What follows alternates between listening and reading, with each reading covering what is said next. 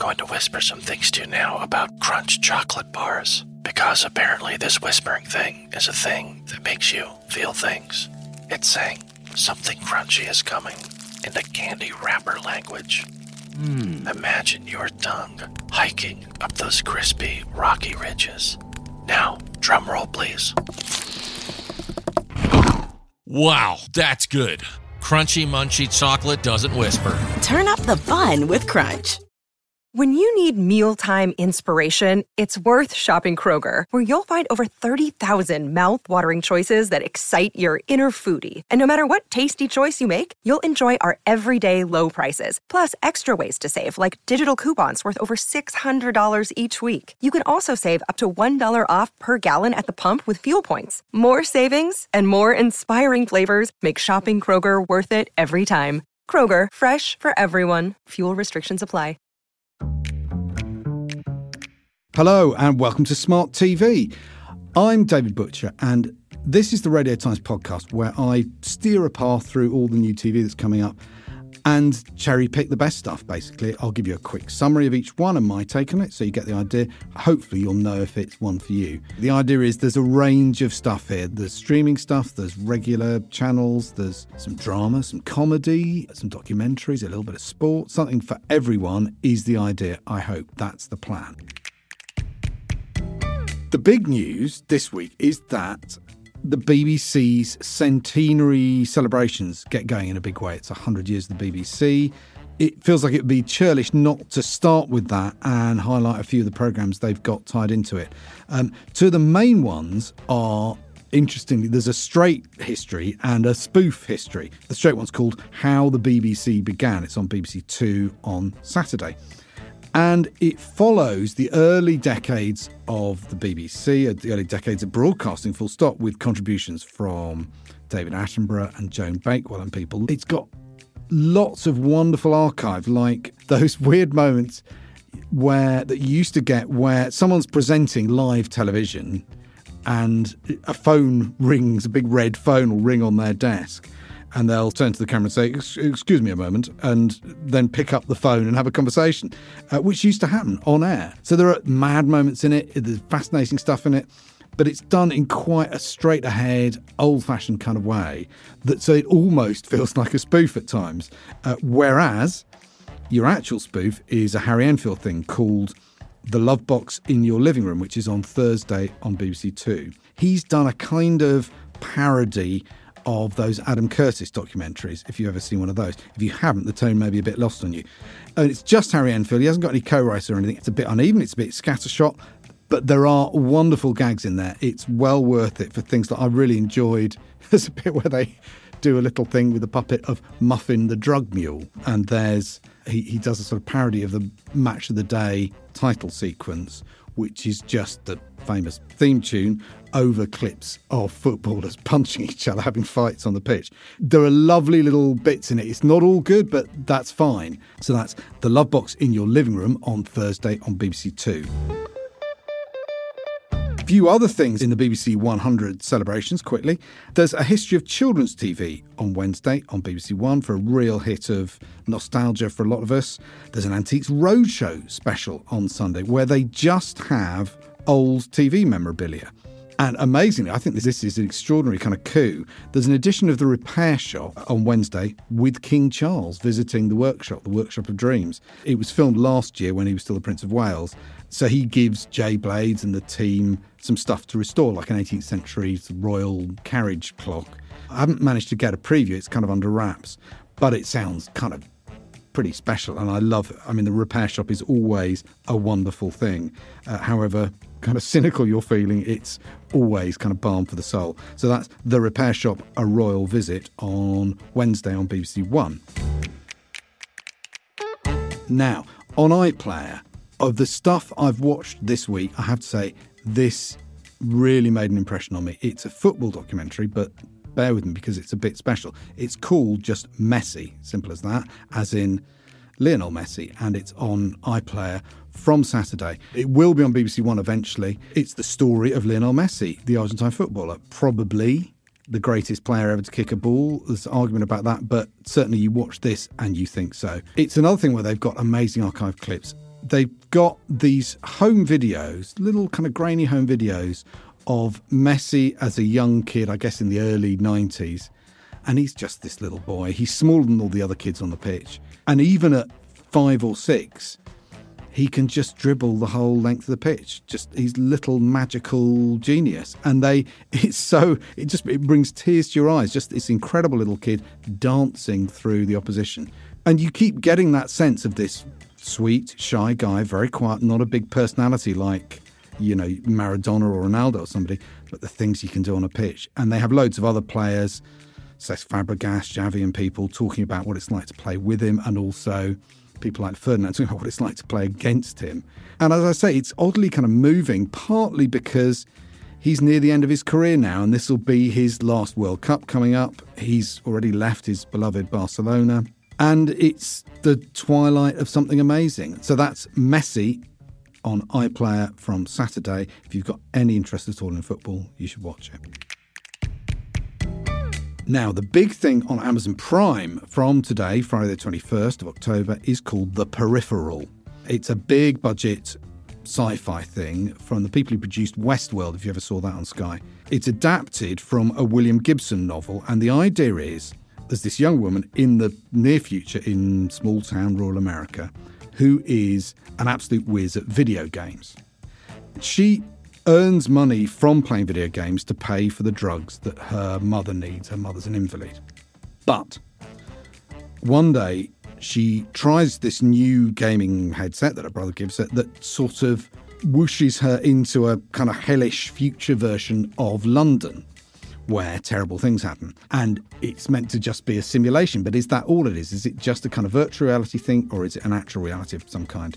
From what I've seen, it's really arresting at times, but it's a little bit loose at times. It's a little bit talky, but it's also very cool and very disturbing. Chloe Grace Moretz, who plays the lead, she's excellent.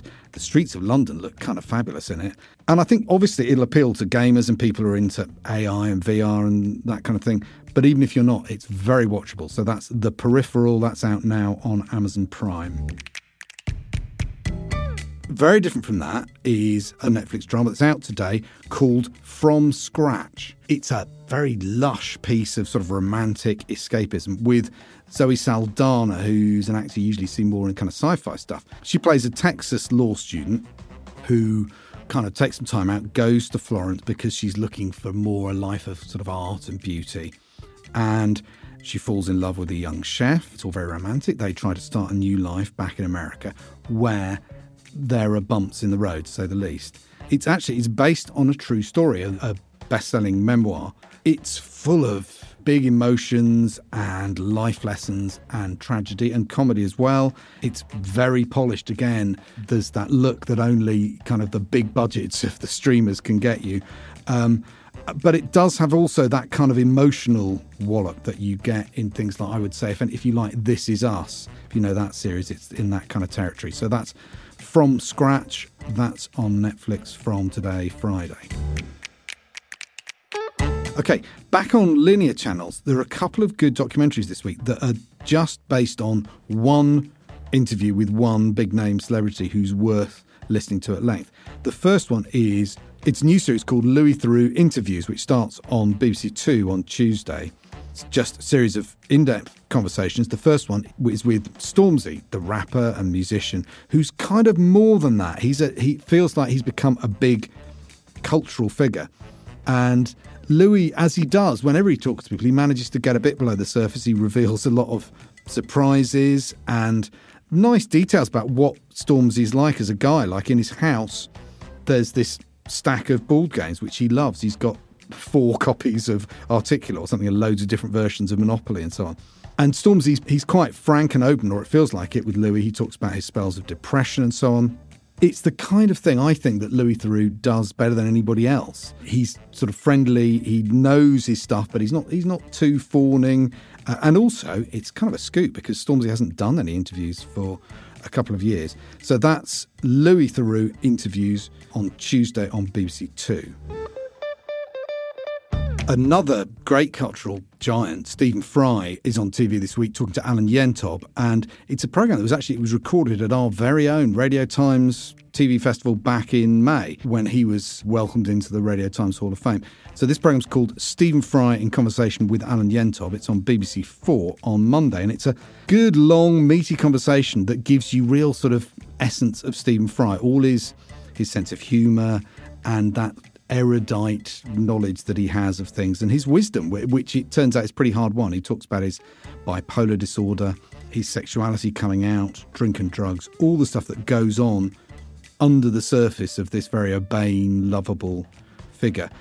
It's worth mentioning that on the podcast that runs alongside this on the Radio Times feed, View from My Sofa, there's a great chat with Stephen Fry there as well, and one coming up with Louis Theroux on the same day, Tuesday, as the Stormzy programme. So look out for those. That's View from My Sofa on this same Radio Times podcast feed.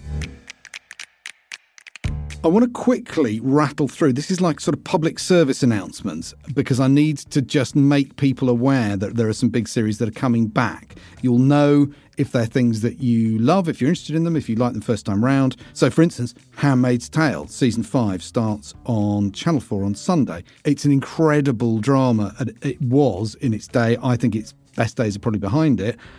But it can still produce a very intense, haunting moments of sort of real gut punch emotional television like nothing else around. So that's Handmaid's Tale. That's on Channel 4 on Sunday. And oh, by the way, also on Sunday, there's a Doctor Who centenary special on BBC One called The Power of the Doctor. It will probably appeal more to older Doctor Who fans because there's a lot of callbacks in it to the show's history, and former companions come back, Ace and Tegan, maybe some other big figures from the past in the show.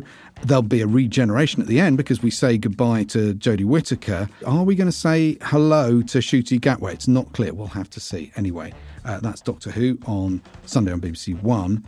Very quickly, The Pact is back for a second series. This was a BBC One drama about a group of work colleagues. You may remember they sort of conspired to keep a murder secret. It's back with a whole new story this time. That's on BBC One on Monday. The Pact, one of my favourite things. Awesome Watch is back on Tuesday on BBC Two, Tuesday to Friday, and then weeknights the following weeks.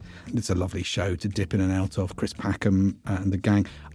I grant you that, yes, the banter can get a bit annoying at times, but the footage of the wildlife is amazing, and it's a glorious thing to watch, particularly if you're a town dweller. It's a realist, wonderful escapism. Last public service announcement, The Wheel, Michael McIntyre's The Wheel, I should call it, returns on BBC One just before Strictly. It's a huge hit. People love it. Saturday night game show gold. That just leaves my one to miss for this week. I always do one show that I think you can safely avoid. This week, it's called Jimmy Carr Destroys Art. And it's the sort of show, there's an interesting idea behind it, which is, okay, if you've got these very controversial works of art from artists who we now see as problematic because we realise they were actually monsters in their private lives in some way or other, should those works be cancelled? Should they actually not just be cancelled but destroyed, physically destroyed? So Channel 4, or the production company, they've bought works by Adolf Hitler and Eric Gill and people like Rolf Harris, but also by Picasso and so on. And I believe they've also bought a flamethrower. So there'll be a debate, and then Jimmy Carr may destroy something. And yeah, and this is a big issue right now, and this is a very attention-grabbing way to tackle it. Full disclosure, I haven't seen the show. Again, it's something that's under wraps. But I'm not sure, I don't know about you, I'm not sure I trust Jimmy Carr to have a sort of sensitive way of doing it so that it ends up as anything other than a trashy stunt. Heaven knows, he's no stranger to giving offence himself. Is he the guy you want deciding how offensive somebody else's work is? I'm not sure he is. So that's Jimmy Carr Destroys Art. I won't tell you when it's on because you don't need to watch it. That's all for this week. Thanks very much for listening. I'll be back next Friday, and I'll be talking about the new series, a couple of exciting new things. New series of White Lotus, brilliant black comedy sort of satire that was set in Hawaii, and series 2 moves to Sicily. More on that next week. And from the writer of Peaky Blinders, this World War II drama called SAS Rogue Heroes. You may have seen the trailers. It's about the origins of the SAS. It looks very promising. Do join me next time to hear about those if you can. Until then, bye for now and happy viewing.